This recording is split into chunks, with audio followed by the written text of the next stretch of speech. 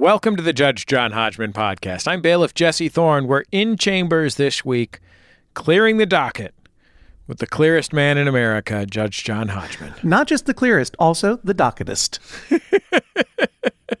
This might come out on or very near to February 29th, the magic day of leap year. What do you do on leap year, Jesse, to celebrate an extra day of February? What don't I do? Is it really a magic day, John? It's a magic day because the hero of Pirates of Penzance was born on leap year. And what was his name? Kevin Kline.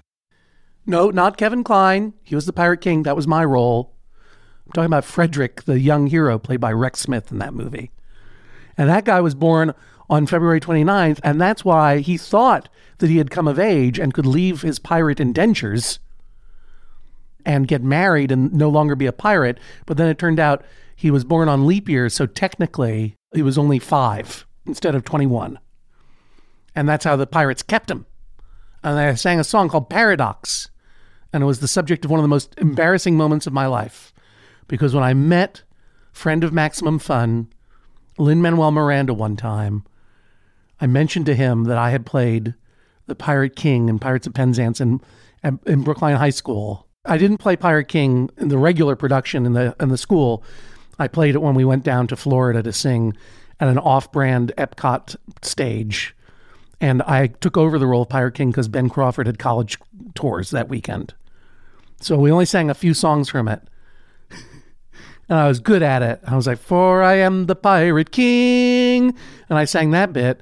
And then I forgot all about it. And then later that night, in the closed down dining room of the Courtyard Marriott in Times Square, where the McElroy brothers and Lin-Manuel Miranda, those 4 fine friends, and I were hanging out late. As I was leaving, Lin-Manuel Miranda started singing, a paradox, ba-ba-ba-ba-da-ba," as though I'm supposed to sing with him. I had no idea what he was singing. And he said, "I played the Pirate King too. I thought we were together in this." And I was so embarrassed. I couldn't sing along with Lin-Manuel Miranda. And I had to explain to him. I don't even think I could explain to him. I was like, "You don't understand. I wasn't the Pirate King in the regular one. I was the Pirate King in the touring company. I didn't sing that song." As you can tell, it haunts me to this day. And that's what I think of when I think of leap year. Honestly, I'm breaking out into a cold sweat right now. It was so embarrassing. He's a really judgmental guy, Lynn. When I realized that I didn't know the words to the Paradox song, you know what he did? What did he do? He spat in both of my eyes. Patooey, patooey. That's what you get when you cross LMM. No, he was fine with everything. He's a happy, happy guy. He's a happy man. How are you, Jesse? I'm a happy man. I hope you are a happy man enough today. I'm pretty happy because I took my kids to soccer practice yesterday, which is a bit of a nightmare because my youngest kid is 3, just turned 3. And this class is for 3 and up, but really this coach doesn't have any interest in keeping a 3-year-old engaged, so I have to keep him engaged. Of course. So it's just a lot of hard work, and it was cold outside and whatever, you know? Yeah. But then my 3-year-old picked up the soccer ball and looked up at the moon, which was just rising over the horizon, and he said, "I'm throwing it at the moon!" And then he threw the ball at the moon. That reminds me of one time, a young friend of my younger son, when they were both about 5, asked me to push him in the swing. And it's always awkward when it's not your child. Do you know what I mean? Sure. The mom was around, but, wasn't there. I couldn't, hand it off to the mom. She was on a call somewhere. So I'm like, "I'll push you on the swing, but, let's take it easy." And he goes, "No, I want you to push me higher." I'm like, "It's a little dangerous. I don't want to push you very high." He goes, "I want you to push me high so I can see the face of God."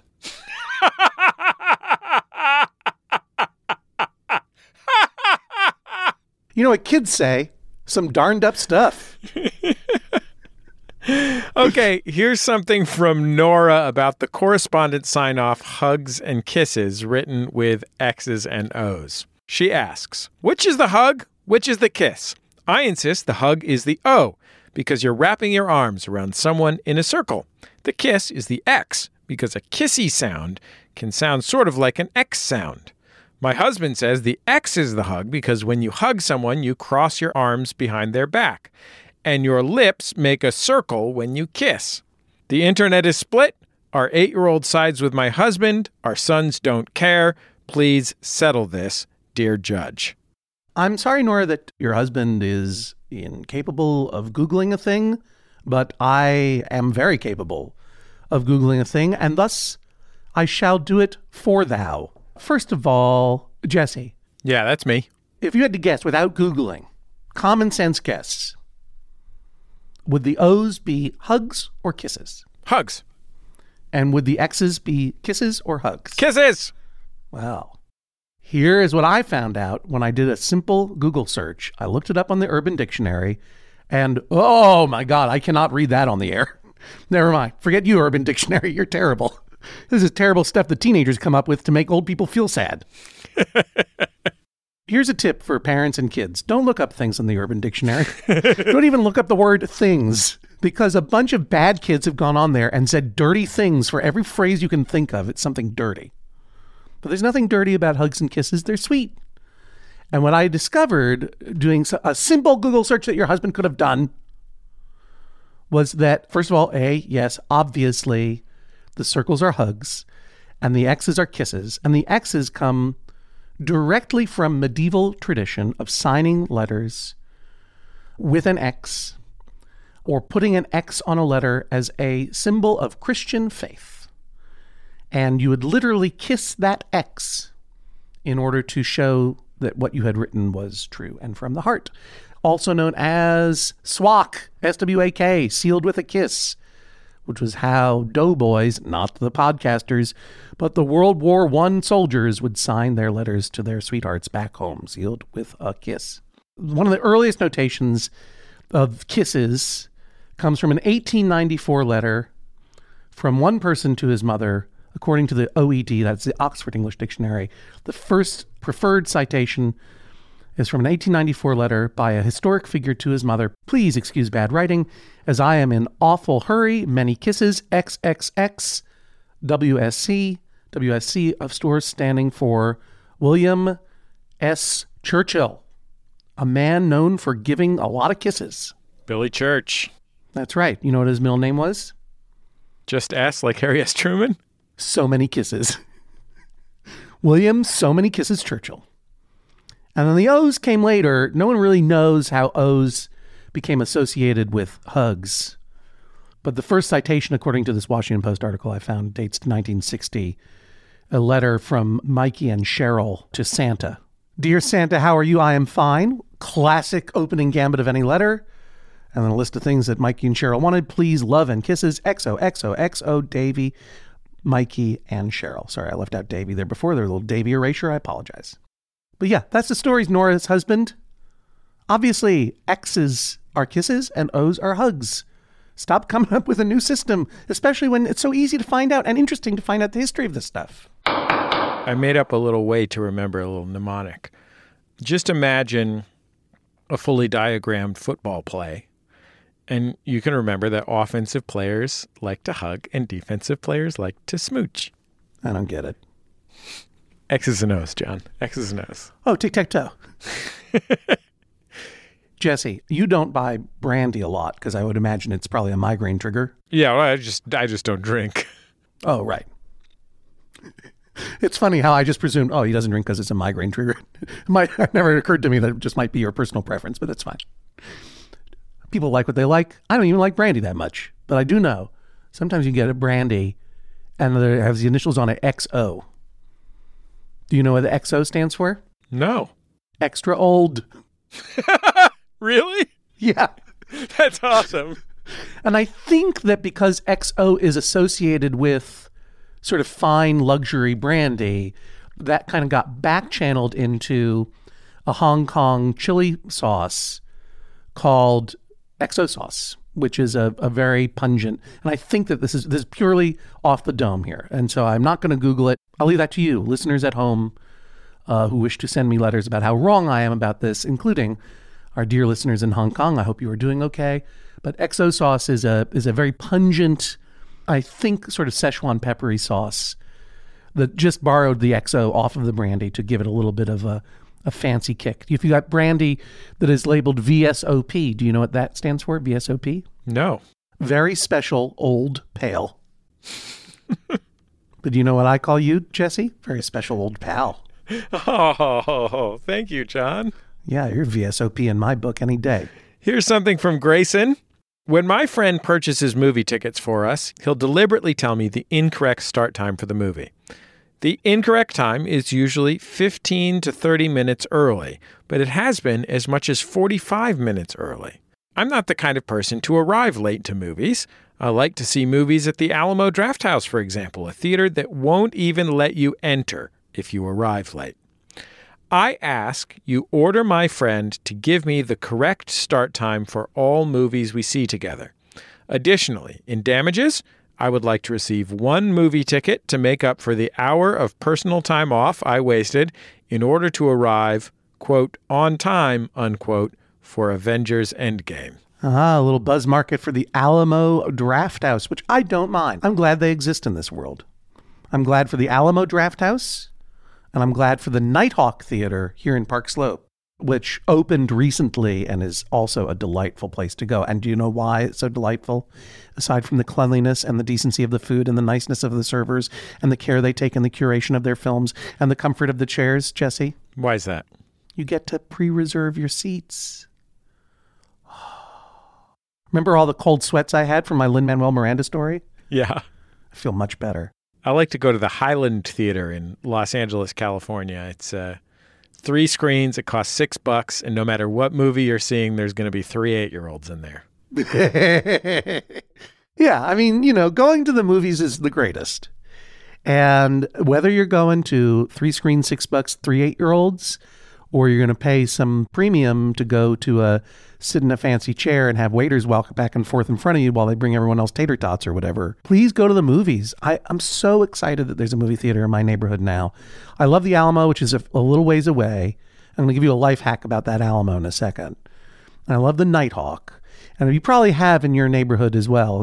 In lots of major cities now, they have places where you can reserve seats ahead of time, which is like, even if I don't have tickets to the movies, I'm worried that I'm not going to get a seat. Like, even if I don't have plans to see a movie, I'm like, will I get a seat in that movie theater? Now I know. And the most important thing about it is you don't have to arrive early because you know that seat is reserved for you. So I don't know what Grayson's friend's problem is other than he has John Hodgman disease, which is perpetual worry that someone's going to be late and they're going to cancel the movie and everyone's going to yell at us. When you go to the Highland, that's not a reserved seating type of situation, right? Absolutely not. John, it's so chill. It's not a first run house, yeah. It is a first run house, Oh, it is? which is one of the great things about it. It's rare to have a $6 first run house. You know, I'm not going to see Star Wars on opening day or whatever. No. But I have never had the slightest concern about not getting a seat. It is no problem. The key is to focus on movie theaters that are just barely getting by. There are theaters where the vibe is just naturally chill and the communities they service are naturally chill and it doesn't matter. Or there are theaters like the Nighthawk and the Alamo that cater to people like Grayson's friend who suffer from the John Hodgman disease, who absolutely have to be on time and have their very special seat picked out for them and are willing to pay a premium to do so. But either way, Grayson's friend, you don't have to live this way. And you definitely don't have to police your friend. Grayson's friend, you can relax in the knowledge that your friend will show up and that seat will be there for them if you are going to a reserved seating place. And indeed, if that friend shows up so late that they are not allowed admittance, then you get to not only enjoy a movie, but ride the crest of an incredible swell of self-congratulation, which I bet you would enjoy. But here's the thing I've got to say to Grayson. Do you also not have the ability to Google a thing? Or even Bing a thing? DuckDuckGo that thing, baby. Is that like the Proton Mail of search engines? Like, if you use it, you're a good person, but if you use the other ones, you're bad and you're being tracked or whatever? Yeah. DuckDuckGo. DuckDuckGo it. Grayson, you're in charge of the information that gets to you. You don't have to rely on your friend. Look up the time when the movie starts. It's hard to not know what time movie starts these days. You have to make an effort to not know what time your movie starts. Then Grayson's friend can say, the movie starts at 7:15 in the morning. And then you look it up on DuckDuckGo and you're like, no, it doesn't. It starts at 7:15 p.m. He wants me to get there 12 hours early. I'm going to show up when it's the time to show up. You don't have to be pushed around by Grayson. While you were talking, I had a great business idea. I would like to hear it. airport lounges for movie theaters so that the kind of people who show up really early for airplanes and thus need to take advantage of airport lounges can also show up really early for movie theaters. Well, that's what you can do at the Nighthawk or the Alamo. They have like a bar restaurant there where you can just hang out. Do you have Alamo's in a lot of cities now, right? There's an Alamo Drafthouse in downtown Los Angeles. I'm much more likely to go to the ArcLight Cinema in Pasadena, California, if I want to spend $20 to see a movie. Yeah, right. No, I understand. Everyone loves a life hack. This is at least true about the Alamo Drafthouse in downtown Brooklyn, which is the one that I go to. The front row seats, not only are they never taken, but also they are not too close to the screen at all. In fact, they're the perfect distance from the screen. And also, it's much easier for the servers to get at you without being disruptive as they bring you your truffle butter popcorn and your fries or whatever. And also, they are recliners. Those front rows are full recliners. It's the best way to see a movie. That's all. I'm buzz marketing. I'm sorry. Have anything to buzz market about Avengers Endgame? Robbed of Best Picture, by far. Should have been nominated 5 times. Loved it. Good job, Avengers Endgame. You know, here's what I'll buzz market. Our friend Chuck Bryant has the Movie Crush podcast where he talks to people about their favorite movies. Go listen to the epic trilogy of podcasts of me and Chuck Bryant talking about Avengers Infinity War, and then Avengers Endgame. You can hear all of my thoughts. I'm not a snob like Martin Scorsese. I like things. I get what Martin Scorsese is saying. But these things are more than just thrill rides. They are a weirdly unique work of art that young John Hodgman bobbing about in the ocean with Tim McGonigal talking, dreamcasting the X-Men movies circa 1982 could never have thought would ever be possible, that they would actually make a 20-year story arc across 3,500 different movies. It was just, are you going to give that statuette to Joker? Come on, culture. Anyway, that's what I had to say about that, Jesse. I watched Avengers. I wasn't nuts about it. No, it's not for everybody. I like that Spider-Man. Spider-Man, cartoon Spider-Man, was starring Spider-Ham with John Mulaney. Oh, you're talking about Spider-Man Into the Spider-Verse. Loved it. I believe it won an Oscar award, which is pretty big.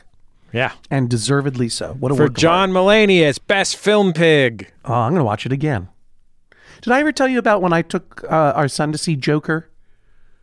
He really wanted to see Joker, and I didn't. But what are you going to do? So we went to go see it. And it was at the Alamo, in fact.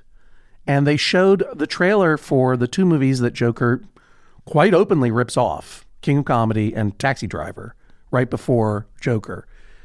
And I don't know what he made of King of Comedy, but after he saw the trailer for Taxi Driver, my son, who was 14, leans over to me in the theater and goes, "Why have you never showed me that movie?"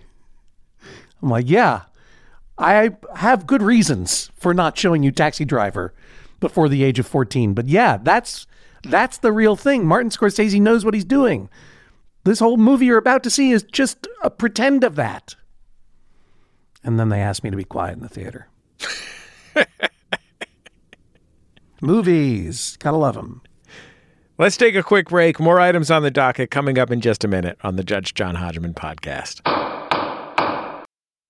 You're listening to Judge John Hodgman. I'm bailiff Jesse Thorne. Of course, the Judge John Hodgman podcast, always brought to you by you, the members of MaximumFun.org. Thanks to everybody who's gone to MaximumFun.org/join, and you can join them by going to MaximumFun.org/join.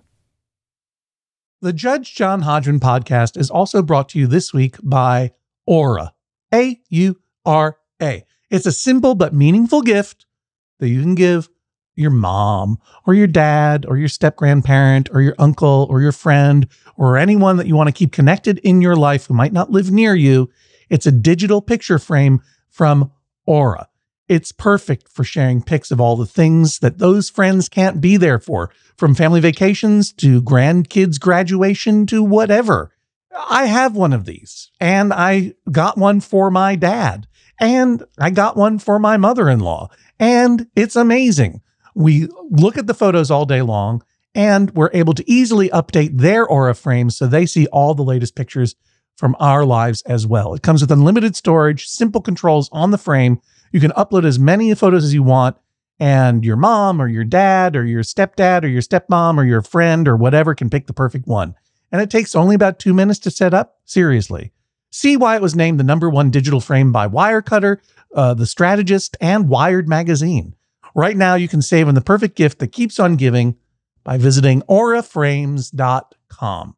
For a limited time, listeners can get $20 off their best-selling frame with code Hodgman.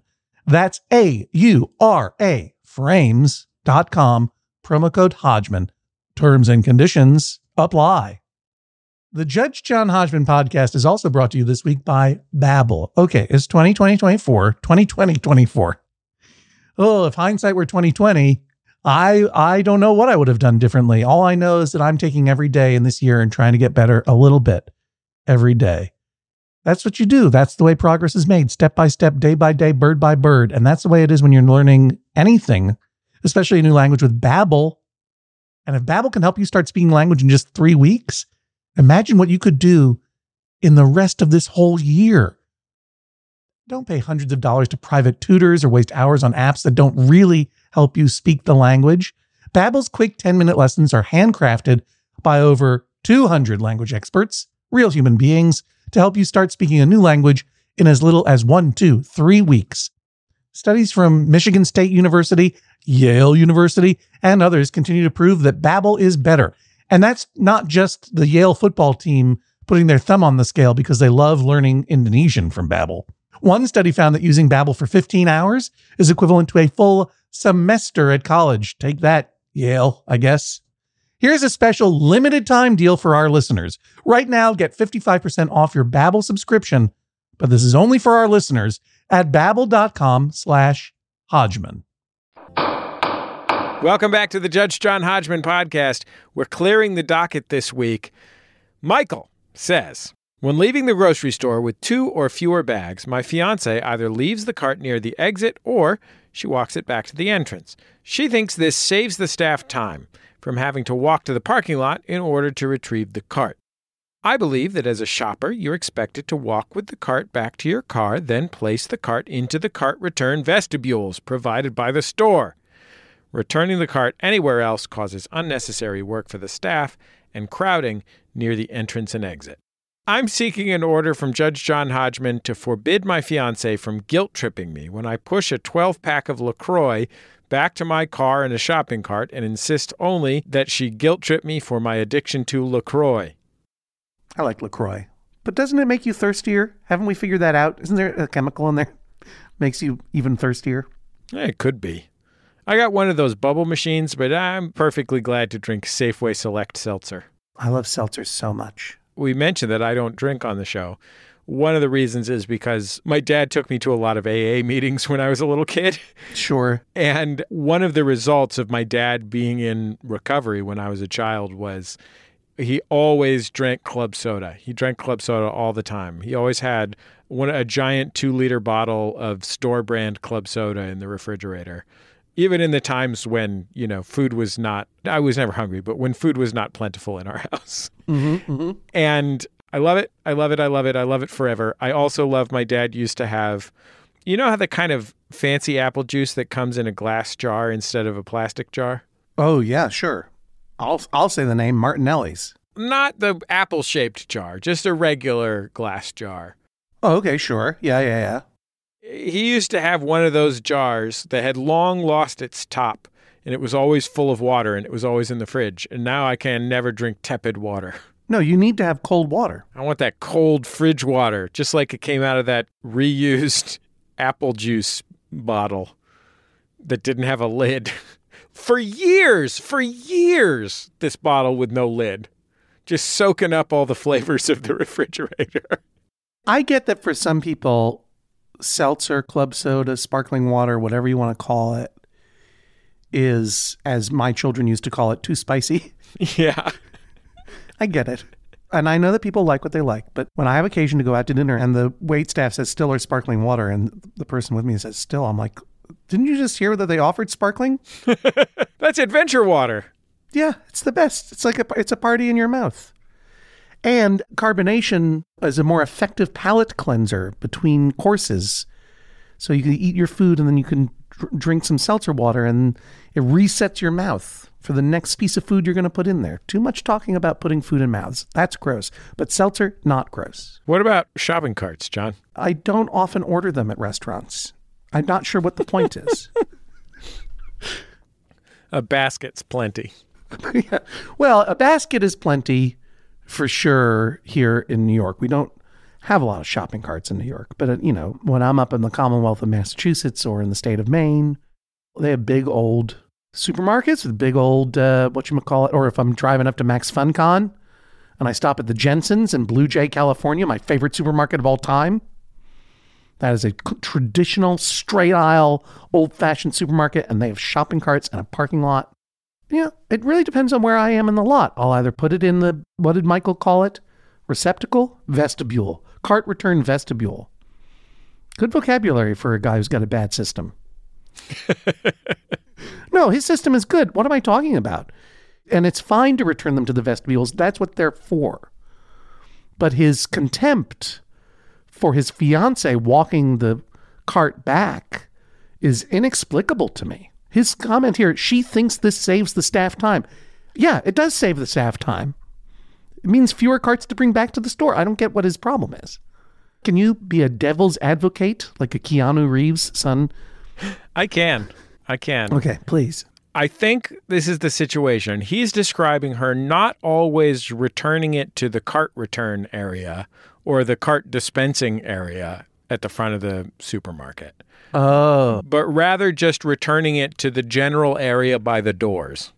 Oh, no, that's no good. That's Often true. There's one side of the supermarket that is the entrance side, and that will have all the carts, and there's one side that's the exit side. And if she's leaving it in between the two of them or leaving it over by the exit door, I can kind of understand where he's coming from. I would also suggest that it's not a significant savings of time for the person who is wrangling the carts because, this is the 21st century. They've got one of those cool cart pushing snowmobiles with the special hook rope that ties 1,000 carts together and you push them all en masse. And you're talking about a cart Zamboni? Yeah, exactly. 49 carts moves the same as 50 carts, generally speaking. But I am with you broadly that I have no contempt for this woman returning the cart if she's actually returning it to the place where the carts are dispensed. Yeah. If she's going to do the job that the other person would have done and finish the job. That's the thing, Michael's fiance. Finish the job. Don't get it part of the way there. Don't do half the job or even 4/5 of the job and leave it out by the doors. Bring it in and put it with the rest of the carts. That's what I say. Yeah, the real contempt is for people who leave their carts rolling around the parking lot, denting people's cars and taking up parking spaces. Yeah, willy-nilly, as it were. Willy-nilly. My hat goes off to the young man who collects the carts, and I see him every summer up there at the Trade Winds in Blue Hill, Maine, who's collecting those carts and just rocking it, just grabbing those carts out of that return vestibule and rocking it up there. And you know what? He's only got one arm, and he's incredible. Keep it up, that kid. Just to borrow a phrase from a podcast I like. Wait, am I supposed to also be plugging my favorite grocery store, the Town and Country Market in Porterville, California? It's a dream, and it has its own gas station. Well, that's the classic combo that you don't see often enough, though. This is a market. It is gargantuan. All straight aisles. Every food you could possibly imagine. It has every international food alongside every food from the Brady Bunch. Yeah. Yes. It has not been updated since 1970, if that. I can picture it. And there it is, right in the heart of California's Central Valley, the breadbasket of the United States. So it's got lots of great fruits and vegetables. I can picture it because it sounds like the identical twin of Jensen's, my favorite grocery store, which is in, as I say, in Blue Jay, California, on the way up to the Max FunCon on Lake Arrowhead up there in the San Bernardino Mountains. And it too is like, it looks exactly like a grocery store that I might have gone to in 1981 as a kid. The aisles are straight and they're packed with food. And as you pointed out, it is all of the Brady Bunch food, all the old brands and all of the new brands. And they're so perfectly, like, it really speaks to my particular mania of a place for everything and everything in this place. And if you want to get a sense of what Jensen's is all about, go back into my Instagram feed, John Hodgman, my personal feed, not Judge John Hodgman, the show feed, which you should also subscribe to, but John Hodgman, the personal feed of me, John Hodgman. Any June, going back 10 years, you will find dozens of pictures. As I stop there to go up to, before going up to Max FunCon, you will find dozens of pictures of cans of beans from me, taking pictures of just stuff in the supermarket that I love. And one time I got stopped by a woman in there because I was just taking all these pictures in the Jensen's of these weird off-brand cans of lard and stuff, just amazing product packaging I'd never seen and I love. And she said, "What are you doing?" And I said, "I'm just taking a picture of a grocery store that I love, ma'am. Why?" And she said, "My husband owns this store." And I said, "Thank you for your service." She said, "I wish you wouldn't take pictures here. We're going to be updating the look of the store soon. It's very dated." I figuratively got on my knees and begged her not to change a thing about the store. And so far they haven't. Jensen's. What's the name of your place? Town and Country? Town and Country, Porterville, California. Here's something from Meg. She asks, when is the appropriate time to throw out a birthday cake? I threw out my spouse's birthday cake 2 days after his birthday and got in hot water. I made a second birthday cake, and he waited until mold grew on the cake to throw it away. Please tell him he's wrong. Did she throw the birthday cake into hot water? Did she just fill up the sink with hot water and toss it in there?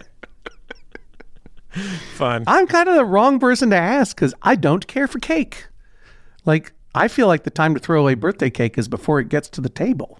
Yeah, replace it with a birthday pie. Birthday pie.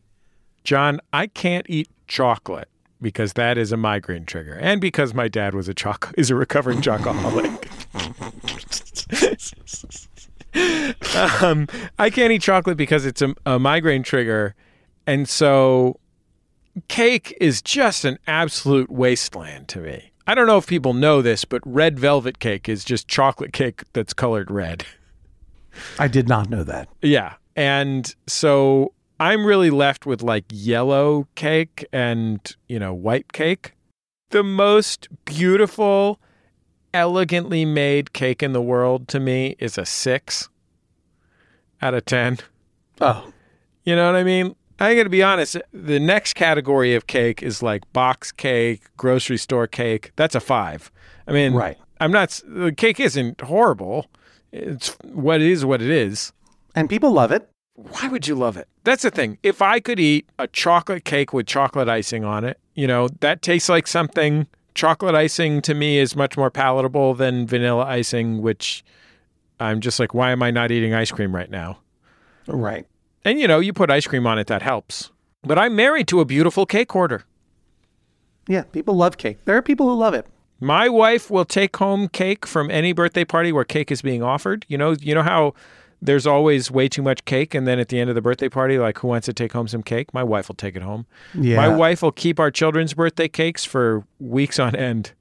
But you know what? She eats them. She just knocks them back a little bit at a time. She just puts in her work and gets it taken care of. It's the only leftover she eats, as far as I know. Well, Teresa Thorne knows how to live. She does. She's a wonderful woman. She knows what she likes what she likes, and she takes care of it. Unlike Meg's spouse, who is a cake hoarder but doesn't eat it, just lets it mold. A refrigerator is a desiccant. So unless your cake is sealed, it is going to dry out pretty quickly, and that is the quality of a bad cake. Jesse, let's do a thought experiment. What kind of pie would you like for your birthday? I'd like a cherry pie. Do we have ice cream? Of course. We are a la mode. Okay, then yes, I'd like a cherry pie. Otherwise, I was thinking about maybe like a cream pie of some kind, like a banana cream pie or something. But if there is ice cream, I'm going to go with a cherry pie. A banana cream pie. Banana cream pies are really good. When you can't eat chocolate, you really start to appreciate banana and caramel. Let's say, for the sake of argument, for the pleasure of my mind image, that I have gotten you a banana cream pie. I've sent you a banana cream pie. Which is the most popular internet banana cream pie company? Is it Casper or Lisa? I'm trying to remember what show I've seen the pies on, but I think it's Acme Corporation. Sure.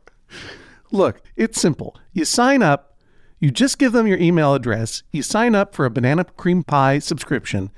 With order code Judge John, you get 15% off of your first 25 banana cream pies. 25 banana cream pies sent to your door in our eco-friendly packaging once a month, every month. You cannot ever cancel your subscription. It's just that simple. Okay, so I send you a banana cream pie for your birthday, and you have yourself a big old slice or two on your birthday. And then 2 days later, Teresa Thorne goes, "This isn't cake. This is disgusting pie," and throws it away. 2 days after your birthday. Birthday plus 2. Are you mad? Sad? Neutral? Fine? Secretly pleased? What? I would be pretty sad. That said, desiccation is not a concern with a cream pie. No, you could wrap up a cake properly. I guess I'm saying the birthday person really gets to say when that cake gets tossed. Who has ever wrapped up a cake properly? Yeah, there's certain kinds of ways to do it. People just put it in the refrigerator in that big pink paper box. That doesn't seal, John. Yeah, but I mean, I would say that somewhere between 2 days and mold is the appropriate time for keeping a birthday cake. And that generally speaking, the birthday person gets to decide between 2 days and mold. Yeah, it seems like more than 5 days. You're no longer storing a cake. You're starting to store a husk. Yeah, that's pretty true about anything. I mean, with the exception of some obvious preserves. 5 days of fresh food, it's probably time to eat it or forget it. One more thing about pies that makes them better than cakes that I thought about when you pointed out that Teresa is a cake hoarder. Where can you hoard that cake? Where do you hoard it, Jesse? The fridge? Yeah. Is there a special kind of cupboard for the hoarding of cakes? No. Is there something known as a pie safe? Yes. A pie safe, if you don't know, is a cupboard, a very traditional old-timey kitchen cupboard that has pressed tin that has holes punctured in it, often in a decorative way. And that's where you put your fresh baked pies in to cool without people or critters getting in at them. And it's called a pie safe, one of the great names for a piece of furniture ever. Another thing that I learned using the internet. You guys get to know this internet. If you have a question about whether the X's are kisses or O's or hugs or whatever, look it up. It's fun to learn things. Pie safe. Banana cream pies for Jesse's birthday, and for my birthday, how about you just get me a classic mold cake, which is to say, a wheel of Stilton cheese. Let's take a quick break. When we come back, we'll hear a case about cozy attire and a listener letter with a condiment-based cake recipe. Oh, right. Back to cake. Back for another game. You know it. What's going on? Just one more week till Max Fun Drive. Hard to believe. It's been a heck of a year since the last one. We're now a worker-owned co-op. We raised $50,000 for charity last year. And we've added a bunch of awesome new shows. But do you think we're ready to do it again? Absolutely. Lovely new gifts are lined up. The episodes will be amazing. And wait till everyone hears the bonus content. Yeah, plus they know to go to MaximumFun.org/newsletter, so they're getting all the news. Oh, like that Meetup Day is on Thursday, March 21st. Then what's bothering you? Me? Oh, nothing. We're all set for Max Fun Drive to start on Monday, March 18th. I just didn't want you to see this coming. Check. What? Hang on. Most of the plants humans eat are technically grass. Most of the asphalt we drive on is almost a liquid. The formula of WD-40 is San Diego's greatest secret. Zippers were invented by a Swedish immigrant love story. On the podcast Secretly Incredibly Fascinating, we explore this type of amazing stuff. Stuff about ordinary topics like cabbage and batteries and socks. Topics you'd never expect to be the title of the podcast. Secretly, incredibly fascinating. Find us by searching for the word secretly in your podcast app. And at MaximumFun.org. Welcome back to the Judge John Hodgman podcast. This week, we're clearing the docket, and we have something from Ben. My wife and I each own a Lippy Silk bag. What? I'm looking at a picture of this item. It appears to be a wearable sleeping bag with arms and legs and a hood. Oh, okay. Yep. And so here's an adorable picture of them, Ben and his wife. We'll put this on the show page at MaximumFun.org and on our Instagram as well, Judge John Hodgman on Instagram. Go on. Sometimes in the fall, we like to build a fire in our backyard fire pit and invite friends over to hang out. When it's chilly, our Silk bags are perfect fire attire. However, my wife refuses to wear her Silk bag if people are coming over. She thinks it's rude to wear something so obviously cozy when we're not providing equal coziness for our guests. This seems unnecessarily conscientious to me. People who are coming over know how to look up what temperature it's going to be and plan their dress accordingly. Why shouldn't we wear our Silk bags if we have them? Am I a monster thinking this way? Well, you do literally look like a monster in this Silk bag. Yeah, you look like a stand-up Muppet, dude. You look like a Sweetums almost, a pink Sweetums. You're one rubber mask away from being a Japanese kaiju. First of all, along with Banana Cream Pie, which is the internet's most famous online banana cream pie company, our presenting sponsor, apparently are these Silk bags, these grown-up footy pajamas. They're high quality, and they make you look like a kaiju. I think the situation here is, Ben, your wife is pretending that it is inconsiderate to wear your amazing, cool, cozy Silk bags, and that it will somehow make her guests feel bad that they don't get to have their own cozy, cool Silk bags, which are basically the REI version of Snuggies. But in fact, maybe your wife is a little embarrassed by your grown-up pajamas. Right, Jesse? That's my instinct here. I mean, the two of you sitting out by the fire together in your matching, hilarious, wearable sleeping bags, that's adorable. But maybe when friends are over, she doesn't want to be seen in this obviously almost silly-looking fashion of pure surrender to comfort. Maybe she wants to wear some nicer outdoorsy clothes when guests are around. I think that while my overall top position on this is that it's inappropriate to wear these in public. Mm-hmm. And that's why I would be embarrassed. Mm-hmm. Mm-hmm. I think I sympathize with the wife's position. It does feel like you are inviting someone to your home to participate in a homey activity that's about coziness. This is how we do it, but we are not inviting you to participate in it the way that we do it. I agree. It may not merely be that she's sparing his feelings and not letting him know that they kind of look like doofuses in these things. That it might actually be good host/hostessing to not flaunt your giant 1981 style like child snowsuit made in adult sizes. But if that were the case, why wouldn't she just get a few for guests? You know what I mean? Like, just go over to silkbagusa.com, enter in the code word Judge John, and right there for 20 to 40% off in their sales section, you have a wide variety of different colors of giant full-body down-stuffed diapers for your guests that you can wrap your friends up in front of the fire. Get some guest Silk bags if you're going to take over my podcast and make me advertise for them for no money. And that, I guess, would be the test, right? If Ben says to his wife, why don't we invest in 6 more of these, or maybe even just 4 more of these for our friends? And then her face will tell the tale as to whether or not this is simply a matter of wanting to be a gracious host or a matter of let's keep our private thing private. I'm with you. They do look cozy. If it's a group activity, it seems fun to me. We're all going to embarrass ourselves together. Yeah. Was it the Snuggie, which was the big, Yeah. popular on the internet, the wearable blankie? Yeah. That was called a Snuggie. In case you haven't checked out the picture of Ben and his wife yet, they look like outdoorsy Snuggies. It's fun. They're pretty cute in this picture.